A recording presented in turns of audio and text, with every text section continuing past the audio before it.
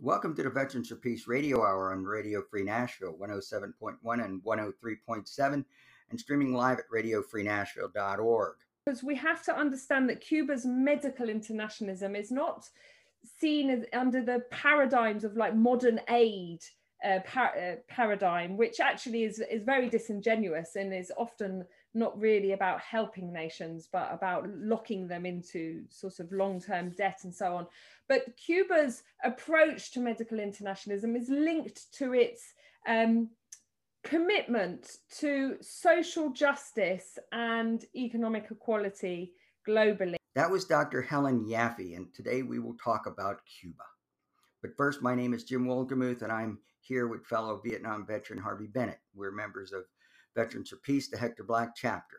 Veterans for Peace is an international organization of military veterans and allies whose collective efforts are to build a culture of peace, humanity, equality, and justice. Just go to veteransforpeace.org. This show is on stations across the country thanks to the Pacifica Radio Network. You can get a copy of the show by just going to SoundCloud or Anchor Podcast, searching Veterans for Peace, the Hector Black chapter. You can also easily find us through your podcast app on your phone. Just search Veterans for Peace. The Veterans for Peace Radio Hour and Radio Free Nashville are supported in part by the Green Party of Tennessee, bringing some common sense into the bipolar world of American politics. Go to greenpartyoftennessee.org. Now, my co-host Harvey Bennett has been to Cuba as part of a Veterans for Peace delegation some 7 years ago. And so as we are disappointed in Biden's foot dragging on reestablishing the Obama's open door policy with Cuba, we're going to talk about just the work that they are doing to help and care for the least of these throughout the world. And that includes here in the United States. So here's our conversation. Latest COVID-19 update, 107,000 confirmed cases, 101,000 recuperated, 644 deaths. Yeah. So they're doing a whole lot better than New York or Tennessee. Their fatality rate is about a little over 0.5%. Fatality rate here is closer to 2%. And their total fatalities for 11 million people, what was it, 620? 644. Okay. I mean, U.S. fatality rate for 325 million is what, 600,000 so far, or is it? It's close to 600,000. Yeah. It may have. I did the back of the envelope stuff last night on that. Roughly 36 times. The U.S. has 36 times the fatality rate of Cuba per 100,000. 36 times. We might be able to learn a little something from them. Oh, wait a second, Harvey. They're, they're socialist. We can't learn anything. In fact, we even have to take their good ideas and vilify them.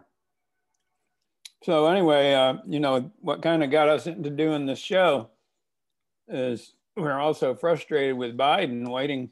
He's done all these executive actions on, stuff that's good, whatever, but he hadn't done anything for Cuba. No. To undo these horrendous things that, not to mention what we've been doing for 60 years with the blockade and everything else, but Trump just going completely crazy with it. We're limiting remittances for families, placing Cuba on the state sponsor of terrorism list with no basis for that whatsoever. Mm-hmm. And then labeling the Cuban medical brigades, which are being nominated for the Nobel Peace Prize, as human trafficking, because the countries that pay Cuba for the service, Cuba doesn't give all that money to the doctors that go there. They reinvest it in their healthcare system. So that's right. I got a clip from. We're pulling our hair out. Yeah, Jim McGovern is a representative who is frustrated, and he is from, I think, Massachusetts. Yeah, Democrat from Massachusetts. And he's been leading the charge in Congress to try to get Biden to move on Cuba. Yeah, let's listen to a little bit of what he said. Well, thank you, Paki, and thank you, Marcy, and thank you, Medea, and everybody on the call. And I'm really happy to be here to talk about an issue that I care deeply about, and that is the normalization of relations between the United States and Cuba. You know, I've been traveling to Cuba for decades. I first visited Cuba when I was in college in the late 1970s. And I've been to Cuba during good times, and I've been to Cuba during bad times, through economic boom and through economic hardship. And I've been in Cuba, you know, when cab drivers were reluctant to tell you what was on their mind. And I've been to Cuba now when cab drivers tell you everything that's on their mind about what they want for the future. I've met with President Fidel Castro. I've met with President Raul Castro. I've met with President Miguel Diaz-Canel. And so I feel I'm on pretty solid ground when I say that never had I seen so much activity, so much optimism and excitement, so much creativity and innovation, and so much space open up for the Cuban people than during the last 2 years when President Obama and Raul Castro normalized relations and restored sanity and some humanity in how we dealt with one another. Many of you can take credit for that sweeping change. You invested years, you know, here at home, kind of plowing the ground so that President Obama felt compelled to finally do what we wanted to do a long time earlier. And there are many people who took advantage of those changes, building stronger partnerships, carrying out joint research and studies, you know, understanding that Cuba has this incredible medical research and biotechnology industry. People reached out to support small businesses and collaborate with artists, strengthening local farmers and encouraging the U.S. private sector and nonprofits and ordinary Americans to explore opportunities and the beauty of Cuba and the Cuban people. There was so much to learn, and there was so much to do. The possibilities seemed endless. We thought we turned the page and we were writing a new chapter about where the future would take both our countries. Then we found out we were wrong, and exactly how wrong we were, that it could all be undone, that the U.S. could go backwards, decades in time, back to a failed Cold War ideology that we thought we had left behind forever. And now, scarcely 1 month into a new presidential administration, we have another chance. We have to, and I emphasize this, because this isn't just about, you know, the United States, it's about Cuba and the Cuban people. And they must also be willing to seize this opportunity and take a chance to create a better future for both our countries. Not to move slowly, bit by incremental bit, but to stand up our embassy and consular services in Havana right now, to reverse Trump's executive orders right now, to get travel, financial services, remittances, agriculture, education, scientific and cultural exchanges, and commercial and technology services up and going again right now, and to get Cuba off the damn terrorist list again, and to do it right now. I urge him to put us back on a path that moves us forward to the future, not one that leads to the darkest corners of our past, to act with passion and purpose so we can finally embrace a new chapter in U.S.-Cuban relations. Now, Biden can do a lot right now. And to be honest with you, I'm been pushing, and I'm a little bit frustrated that we haven't already done what I think is so simple to do. And that is to go back to the policies we had during the last year of the Obama administration. So priority one is we got to get the administration to act. I mean, there is stuff they can do without Congress, and they ought to do it right now. So that was Jim McGovern from Massachusetts, a Democrat. And what he clarified for me is by saying, oh, Biden can do some things, but the Congress still has to get in there and undo the legislation that was put in place by Trump. And so, but still we can't wait. He points out that there's 2 years. Yeah. 2-year window. Yeah. You can't pussyfoot around right now. You've got to do something to open up the doors, end the blockade to Cuba, because they're doing great stuff. Well, it's hurting us, not in addition to the Cuban people. Now, how's it hurting us? You've been to Cuba. Yeah. So you're our expert on Cuba. Well, I'm not an expert, but I mean, you look at what they're doing with COVID, surely there's a lot to learn from them because they're having so much more success than we are. They have treatment modalities they're using for patients that we really have no information about because we can't, you know, our scientific communities can't really communicate with each other. They've got 5 vaccines in progress. They've got 2 that are in phase 3 trials. So, and we're going to talk about that later, but they have a shortage, of course, because of the horrendous blockade, which has become more and more severe under Trump. They're having problems rolling out the vaccine, getting people vaccinated because they're short of syringes of all things. So there is a movement to provide syringes, and we're going to tell you how to do that. They can contribute to the Syringes to Cuba campaign. Go to bit.ly, that's bit.ly/syringes for Cuba. That's number 4, Cuba, no spaces. Syringes for Cuba. And it has a way to donate funds. And this is going to be all run through Canada somewhere to get syringes for the Cuban vaccinations. There's the Saving Lives campaign, and that's at savinglives.us-cubanormalization.org. That's some of the links that people can use to try to address the terrible consequences of Trump administration, and not to mention the previous administrations. You know, this April also was the 60th anniversary of the Bay of Pigs invasion, as well as the 60th anniversary of the literacy campaign, which we learned a great deal about when we went to Cuba in 2013 for the Veterans for Peace contingent trip. I think there were like 14 or 15 of us who went down there with spouses, and we had a wonderful trip down there. Jim Ryerson organized it for us.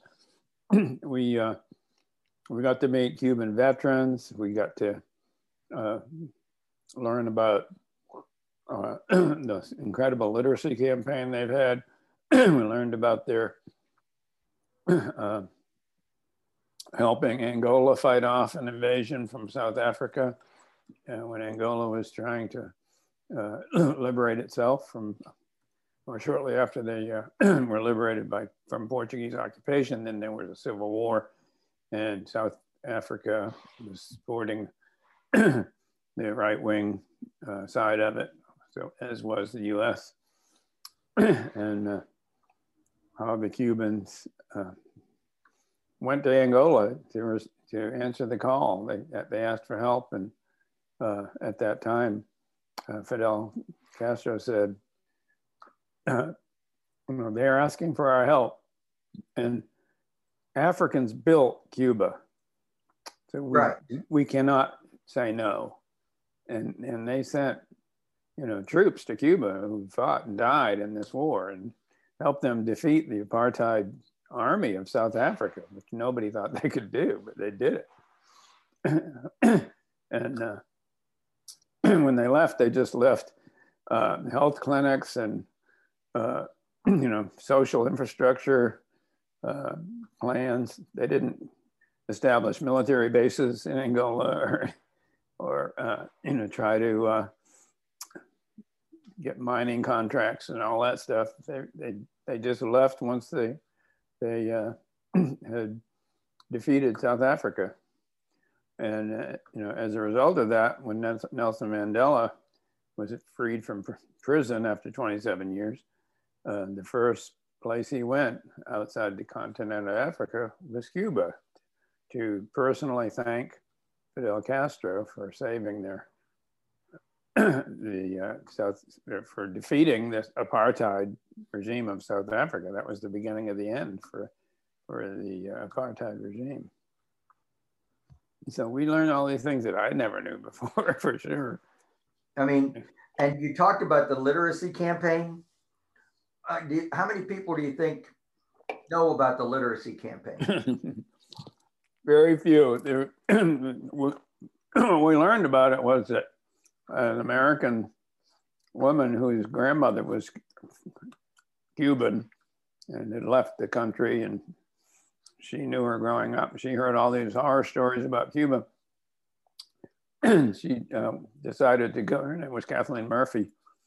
She decided to go down there and see what she could find out. And she just said, what I learned was that there are two sides to the story, and I was only hearing one side. So, and she made this documentary when she heard about the literacy campaign. She made a wonderful documentary called Maestra, which means teacher.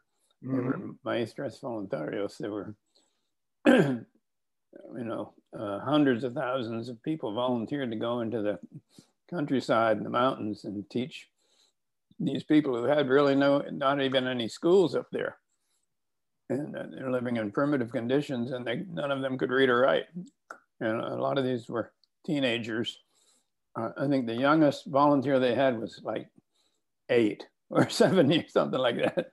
Yeah. And she taught some man, you know, who was in his 50s how to read, and got him to, you know, first grade reading level. So, and the UN certified after it was over, and this is what Fidel Castro had proclaimed at the UN, that they were going to eliminate illiteracy. Everyone just laughed about it. And they actually certified that Cuba was completely free of illiteracy after that campaign. Yeah, and the powerful part of the film, in addition to that, was her interviews with these, you know, middle-aged to older adults who were kids when they did this, talking about how that experience changed their lives. Absolutely. And that's, and the documentary is called Maestro? La Maestra, M-A-E-S-T-R-A, it means teacher. So look that up. And yeah. So, but we wanted to talk about the two things. First of all, what Cuba is doing with COVID, and what Biden and the administration are not doing. So yeah. We heard from Jim McGovern already, who is pushing the legislation, and we still need to push Biden to do whatever he can. I mean, yeah. I'm sure he has executive power to at least open up Cuba to air travel. Well, he could get them taken off the state sponsors of terror list, which is so damaging. Yeah, for Cuba. It prevents other countries from doing any kind of financial transactions. Same thing with the, you know, classifying the Cuban medical brigades as human trafficking. The U.S. is imposing sanctions on any country that accepts a medical brigade from Cuba to help them with their whatever. I mean, they were the biggest medical presence, foreign medical presence during the Ebola crisis in Africa. And the reason they're so effective is that's what they're trained to do. They're trained to come into public health crises and pandemics. You know, they were the first group to go and assist Italy. When Italy was the epicenter, as everyone remembers, northern Italy, Lombardy, you know, it was just totally out of control. And, you know, the Europeans were staying as far away from it as they could. Cuba sent a huge contingent of specialist doctors there to assist. And the Italians and people in Lombardy just said, this is wonderful. Where are the Europeans? Why is it Cuba who's here helping us? You know, this tiny, you know, nation, you know, struggling under economic blockade for more than half a century, and they're sending all these people to try to help us, and they're good at it. That's the thing. It's not just a show. Sure. Now you had you sent me some clips, and you wanted to listen. Yeah, there was a wonderful webinar that actually my friend Claire, who was on the Veterans for Peace trip with us in 2015, she's been sending me great stuff on Cuba for a long time. But this was a recent one from April. It was from an organization, and it's called the Bay Area Saving Lives Coalition, or whatever. Anyway, they did a wonderful job bringing all these people together to talk about how it's called Cuba Confronting COVID-19. Cuba's approach to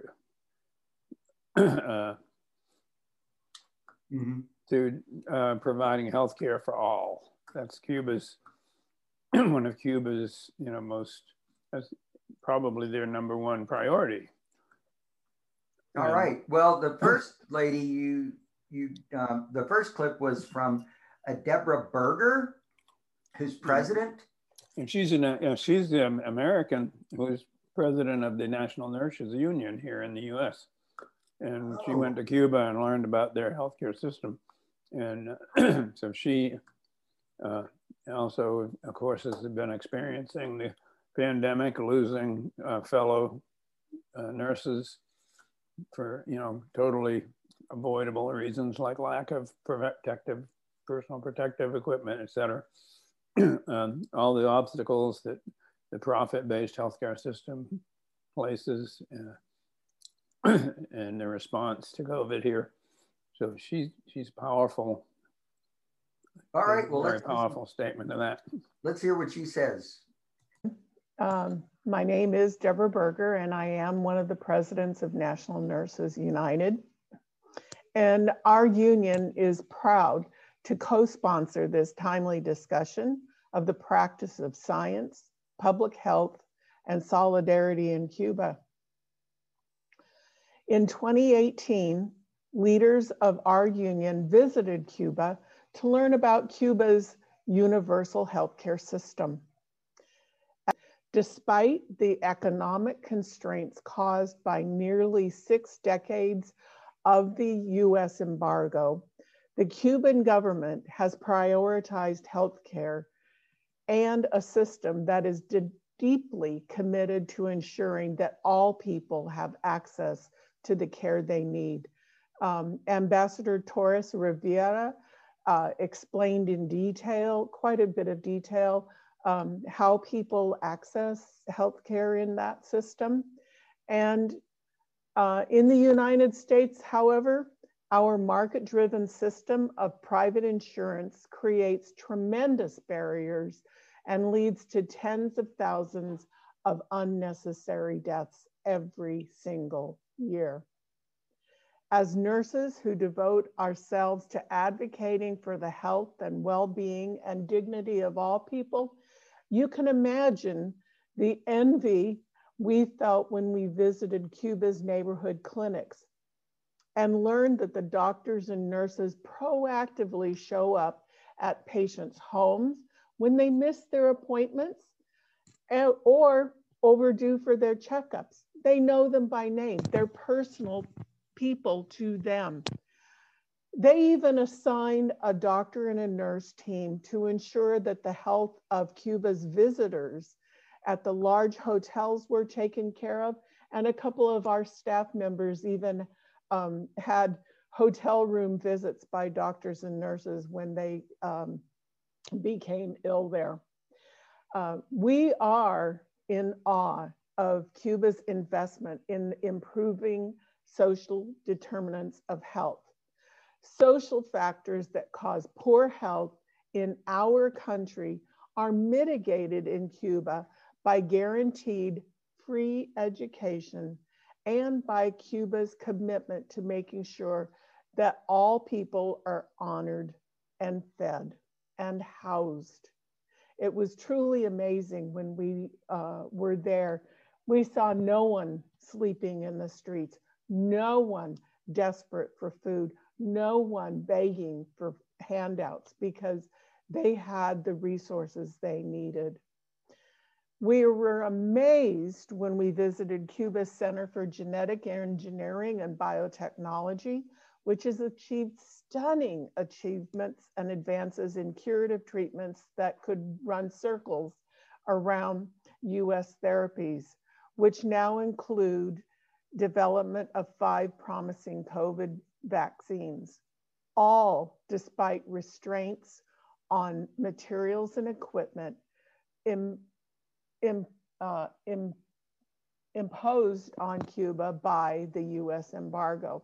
As a diabetes case manager at one point in my career, I saw at these facilities that they had developed treatments for the diabetic ulcer wounds that prevented amputations. And it broke my heart that our citizens in the US wouldn't be able to have access to those treatments. It's truly cruel and inhumane. As you've heard, I've been a nurse for over 45 years, and I can honestly say that this past year, dealing with outright negligence and lack of preparedness of the US healthcare system has been one of the most challenging and heartbreaking in my years of life as a nurse. You know, Harvey, when I'm listening to that and she's describing Cuba's relationships to its patients, I couldn't help but think of the care that I get when I go to the VA. So we know it can be done. We know it can be done. Yeah, it can be done. Now, let's see, the next clip you wanted me to share or wanted me to look up is from Helen Yaffe. Oh yes, she's wonderful. And I would like to put my cards on the table and say I'm not a medic or a medical scientist. I'm a economic historian and political economist. So that's the perspective with which I have studied Cuba's biotech sector. So I'll start by saying something about that. It is quite extraordinary and globally exceptional. It is also Cuba's biotech development was the first time in Cuban economic history that it's been in the leadership of an emerging industrial sector. And this was very much, well, first we have to say a product or made possible because of Cuba's very early and very significant committed investments in education and in healthcare in general, but also the vision of Fidel Castro and the other revolutionary leadership of the importance of developing science and technology to put at the service of social development. So the biotech sector emerged in Cuba really from the early 1980s, before it was really developing even in Britain and Europe. So very early on, just 5 years after the first biotech firm was established globally, which was established by a sort of team of a biochemist and a venture capitalist. And that really set the characteristic for the biotech sector globally. It was about high stakes investment, profit seeking, private interest, and that has really characterized, certainly in the advanced capitalist countries, the nature of biotechnology. And the Cuban system, on the other hand, was established with 100% state investment, 100% state owned. It has over 50 institutions, research and development institutions in the Western Havana Scientific Pole, which collaborate. They meet and discuss how they can share and exchange resources rather than competition in the pursuit of profit.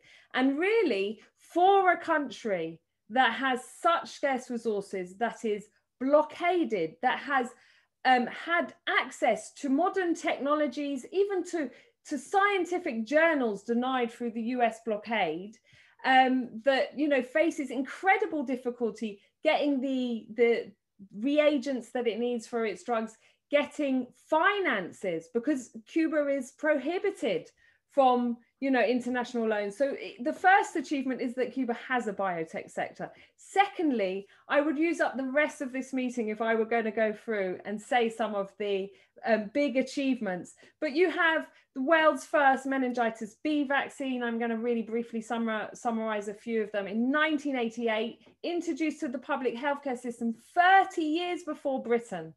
You have the world, first in the world to eliminate mother-to-child HIV transmission. You have the first synthetic antigen vaccine. You have Hep B. You have the Hiprapop P for diabetic foot ulcers, which reduces the need for amputations by 72%. So you mentioned this, Deborah. Well, someone's done the calculation. It's in my book. That would reduce by 52,000, something like that, the number of people in the US who every year have to suffer from amputations. So, you know, Cuba is really astonishing. The global South knows this. Before the COVID-19 pandemic, Cuba was exporting its biotech products to nearly 50 countries. They were being used in childhood immunization campaigns in Latin America and so on. So if in the context that you've mentioned 5 vaccines, it is incredible. There are only 23 globally that are at phase 3 level of clinical trials, and 2 of them are Cuban, with 3 more following in close pursuit, and lots of other adaptations that they have. But they also have drugs that have proven really useful, and I'd like to mention particularly just Vinca, which is seems to be part of the reason that the mortality rate of those infected in Cuba is so low. It's a drug that's been developed which reduces the inflammatory reaction of COVID-19 patients in severe conditions. And the whole world really needs, not just the United States, but, you know, globally, we need to be studying what Cuba's doing and helping Cuba, because Cuba has so many ways in which it can help the rest of us. Can you talk a little bit about the significance of the medical internationalism in general and the role it's playing during this pandemic? Okay, it's a great question. Yeah, so just to sort of put it out there, so we get an idea of the scope that we're talking about with medical internationalism from Cuba. Before the pandemic, 400,000 Cuban medical professionals had worked in, I think it was 164 countries over 6 decades. So that is an astonishing accomplishment for a small Caribbean island of 11 million people, which found itself at the outset of the Cuban Revolution with a little over 3,000 trained physicians after half of them left in the first months and years. So Cuban medical internationalism first started in 1960. So despite, you know, this was not a question that Cuba could afford surplus medics. It couldn't by any means. And yet there was a terrible earthquake in Chile and they sent a team out there, emergency assistance. But then they also were assisting the Algerian struggle for national liberation. And as part of that, they brought some of the some orphaned children and some of the soldiers back to Cuba to give treatment. And so this first developed. I think this is important to point out, because we have to understand that Cuba's medical internationalism is not seen as under the paradigms of like modern aid paradigm, which actually is very disingenuous and is often not really about helping nations, but about locking them into sort of long-term debt and so on. But Cuba's approach to medical internationalism is linked to its commitment to social justice and economic equality globally. And it sees the struggle for national independence against colonialism and imperialism as part of the same struggle against the global conditions which lead to poor health, poverty, and, you know, this terrible scenario where you have every few minutes children dying of malnutrition and diarrhea, completely unnecessary. Then you have the assistance that Cuba has given for helping to set up public healthcare systems. That first started after Algeria became independent in 1963, and they sent a team there.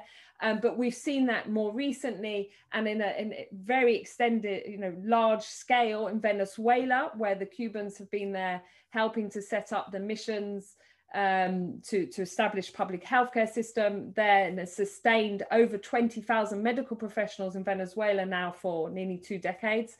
Then there is the treatment of foreign patients in Cuba.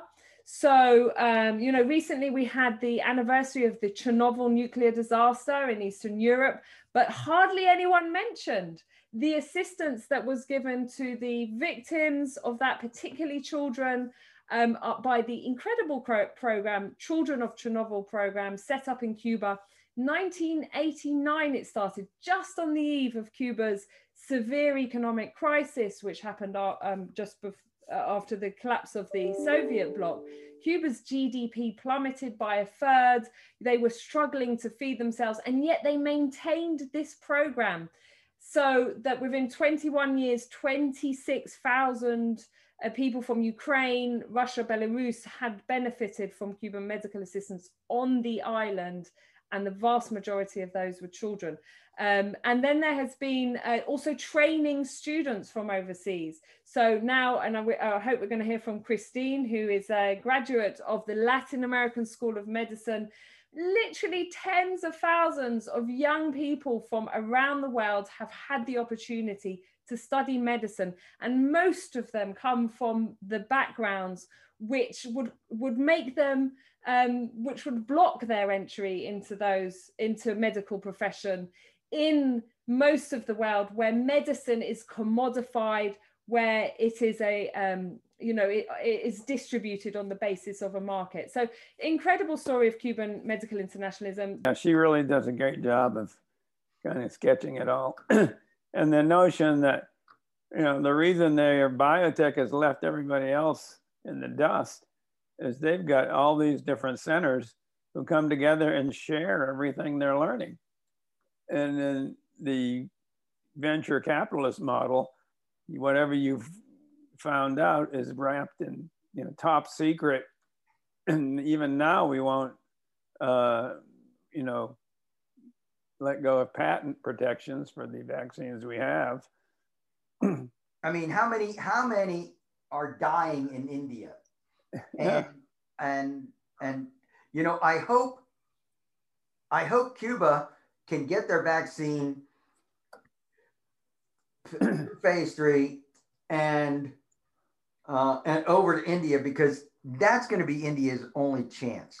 You know that the Western world, the Americans and the capitalists, are not going to release, and Biden isn't going to force them to release it, unless I'm surprised. And their argument is that if you do that, then you lose the incentive people have to innovate and create vaccines. What's the incentive in Cuba? Saving lives. Isn't that good enough? Exactly. Just saving lives. Where's the Hippocratic Oath when you need it? Now, the next speaker you had was Dr. Rodriguez. Yeah, well, I think the COVID-19 has been a moment where solidarity and humanity and kindness has been shown in many occasions. And one example, for example, I want to start mentioning is that very important institution has been sharing work or designs to help, for example, when the COVID-19 started growing, became a pandemic, one of the problems was the availability of ventilators. And then the system were collapsing because there were too many people in ICU and ventilators were not enough. And then organizations or institutions like the MIT in Massachusetts or the UCL, the University College London, they developed their own designs and they published the design on in the website and offer for free. There was an open design that was available for the whole community. So that is a way where cooperation was shown. And then using that kindness or making, taking the benefit of that kindness, Cuba started to develop their own ventilators using the designs from UCL and also the design offered by the Massachusetts Institute of Technology. So going a little further on that, then they established a collaboration between UCL and the Cuban Neuroscience Center that is leading the development of CPAPs, that is a type of ventilator that is non-invasive, as the nurses that are here all know what I am talking about, this non-invasive ventilation using positive pressure.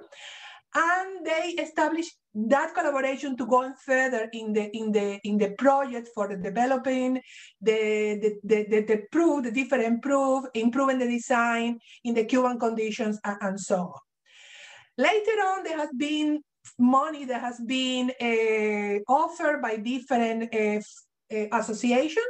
And right now, for example, there is also a joint project between Oxford University and also, for example, the Cuban Neuroscience Center for doing joint research in the COVID-19 complications, neurological complications that the patient could have sequels after they are recovered for the acute disease.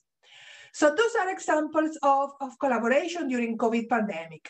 So in the case of the US, collaboration in the medical field and in the scientific field, they have suffered because of the US embargo from the 60s. So, but that doesn't mean that the cooperation doesn't exist. The cooperation exists, and actually the development of interferon that today is a recombinant variant of interferon that what we have in Cuba. So they started learning about interferon, where they were, and production of interferon, going to the United States and exchanging with colleagues that at that moment, they were leading the field. So, and like that, so, but still, always there has been visits from scientists, exchanging information, training with the difficulties of the blockade, but they have been established. During the COVID-19, however, and despite all the measures that the Trump administration has put in place on Cuba, they have tightened the blockade and the difficulties in the country. In December 2019, was held the first joint meeting between leaders of the public health, Cuban public health, doctors and nurses with the University of Minnesota. And the second one will be at the end of April. That is an example how still cooperation are. And I think science and global health diplomacy is the key. Is one of the key to restore relations and to demonstrate that both countries could benefit from the end of the U.S. blockade. Where's the incentive? Where's the incentive? Where's the profit motive? All right, one more clip. Well, that was the medical student who got her free medical education in Cuba. She's from Chicago. Okay. Christine Knight. Dr. Knight graduated in 2019 from Cuba's remarkable Latin American School of Medicine, ELAM, where she spent the last 6 years living and studying medicine in La Habana. As Dr. Yafe mentioned, ELAM has graduated tens and thousands of physicians coming from these very vulnerable communities that have been underserved throughout Africa, Asia, the Americas, and the United States. So these students, like Dr. Knight, receive a full medical education scholarship thanks to the Cuban government. And in return, upon graduation, they make the commitment to go back and work in the communities that are underserved and that have shortages of primary care doctors. In many cases, they return to their own home communities. And those of you who are listening, the numerous nurses that are working in the United States, you know all too well that this pandemic is radically exacerbating the deadly consequences of racial and socioeconomic disparities in the health and the healthcare in the United States, creating what they say is a crisis within a crisis, especially for people of color. Dr. Knight, you are currently a resident doctor in Chicago in the midst of a global pandemic. Tell us a little bit about the community you are serving and what elements of the Cuban medical education system has proven helpful in navigating our current health crisis. Welcome. Thank you so much. I want to say thank you to you all organizing, and it really is an honor to be here with you all, with everyone doing all the great work that they're doing. I also always want to thank IFCO and everyone at Proyecto ELAM, because you know we would most certainly not be here without them. So yes, I have the honor to be a part of a community-based family medicine residency. We are work in our hospital training out of St. Mary's Hospital, which is on the west side of Chicago, and then particularly in the Humboldt Park neighborhood. And then we do our clinic and continuity training out of a federally qualified health center called Prime Care. So sadly, we are in some of the community that we work with. Are definitely at baseline very vulnerable communities and have been hit some of the hardest hit communities in the city. So I am honored and very grateful to be working with many like co-residents and many of the attendings and doctors and nurses who are definitely putting a lot out there to work with everyone. And I think as President Berger mentioned, definitely it's not easy, but I'm very grateful to be here. But yeah, I think definitely a lot of my interest goes into that second question, which is definitely asking the question of, what are the things that we got the opportunity to learn and what that can do. Especially in moments like this, both in Cuba and outside. And I think I definitely want to start, which I think many of us did, is emphasizing that when we're trained in Cuba and everyone who trains in Cuba, we are trained under the premise that healthcare is a human right. And I think that what that does, I think not only in our perspective of providing, but in the perspective of someone who enters into a system and engages with healthcare on the idea of healing.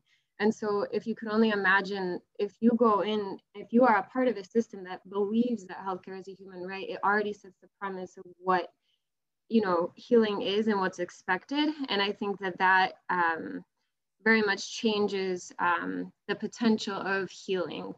But then on top of that, I think that it has built an infrastructure.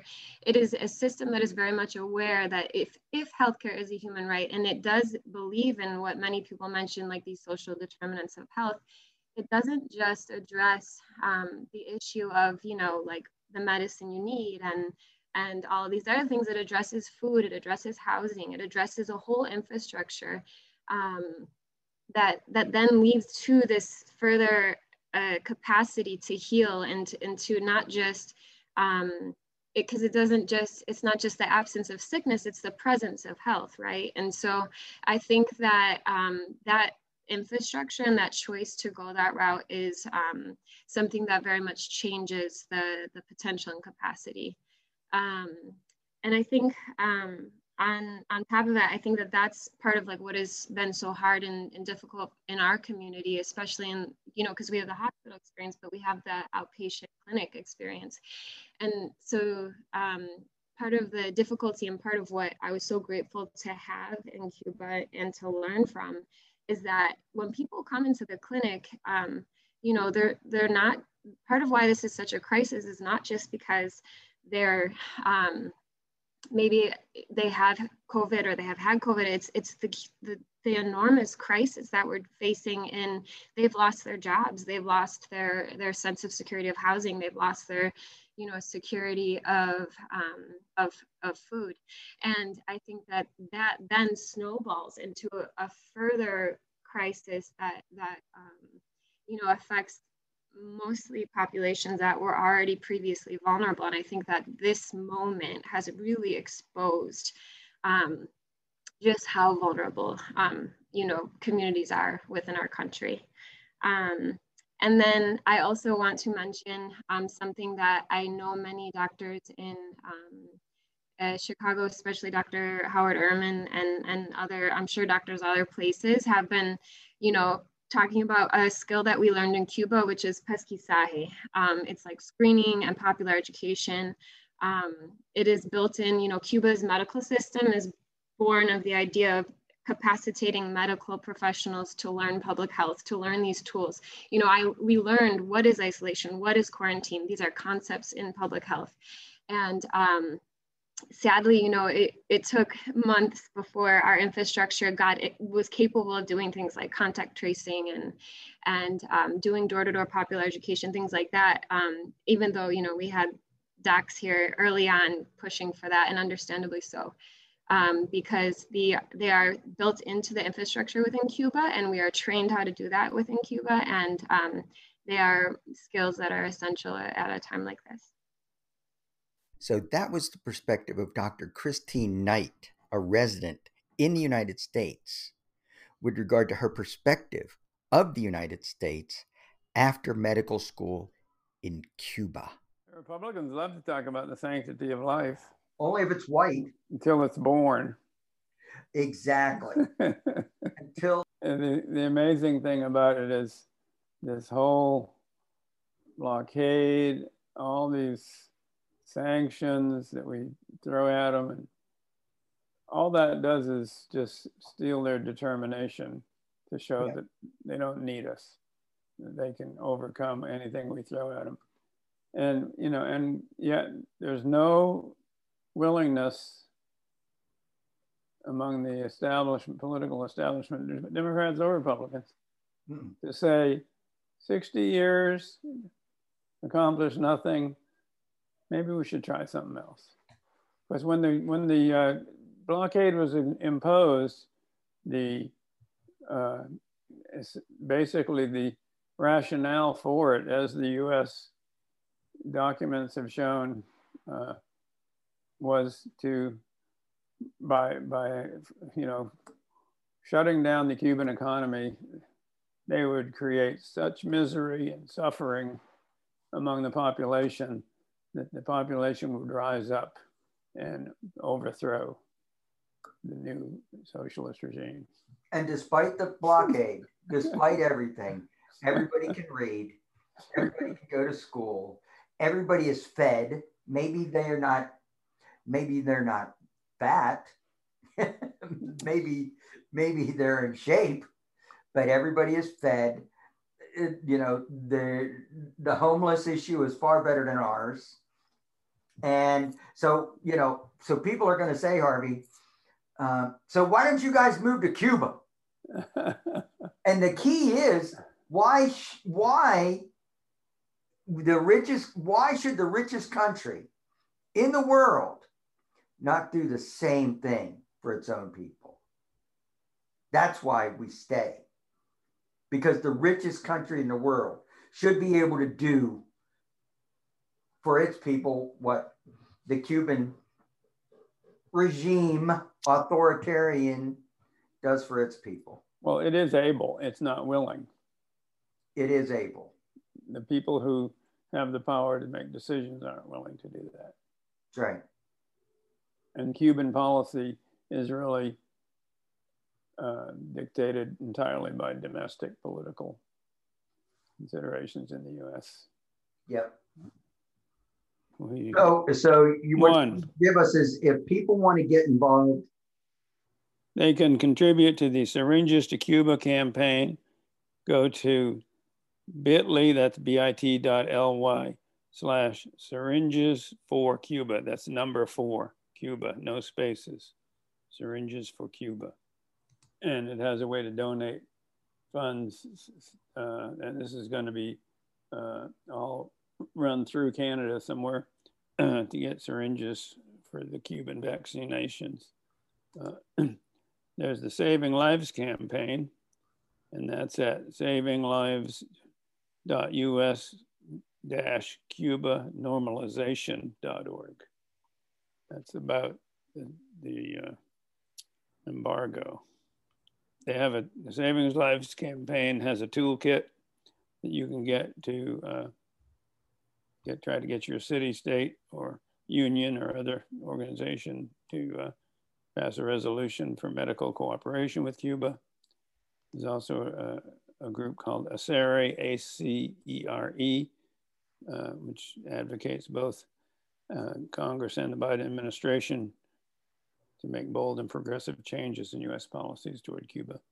And that's at www.acere.org, A-C-E-R-E, ACERE.org. What song do you want to have? So, Harvey, this Guantanamera. Huh?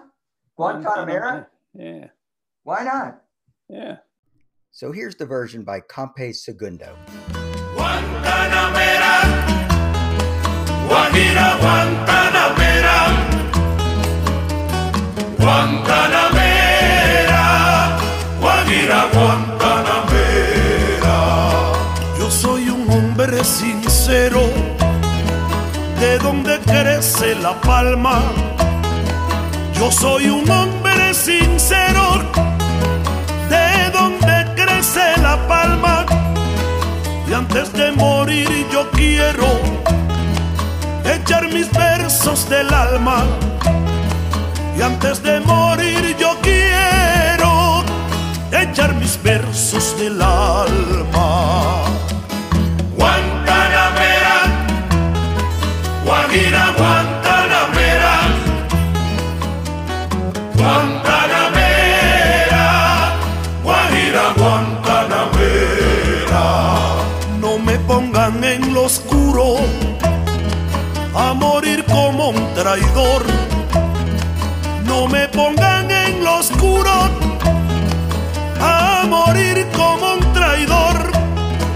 Yo soy bueno y como bueno moriré de cara al sol.